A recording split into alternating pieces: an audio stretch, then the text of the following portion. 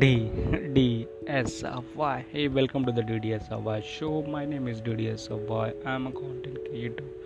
I help students to learn Python programming language on social medias like Instagram, Facebook, Twitter, LinkedIn, etc. at DDSY21.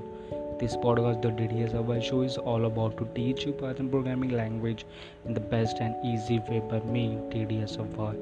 Before I start, I would like to tell you. Okay, 1 minute. Yes, I know you have this question in your mind, and the question is why you should listen this podcast, the DDSY show. Let me tell you, I guarantee you that if you will listen this podcast daily for 5 to 10 minutes, you will understand the concept of Python programming by me, DDSY.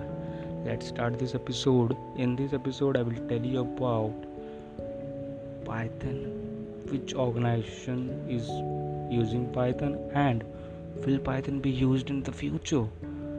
Let me answer your question. Two things. First, which organization is using Python?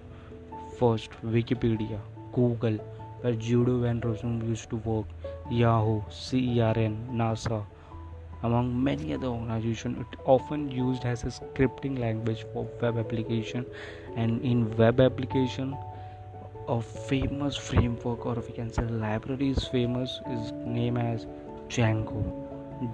Django. Second thing, will Python be used in the future? My answer is absolutely yes.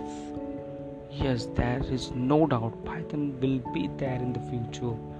Okay, I hope you have understood. Thank you for listening. Have a good day. Bye bye.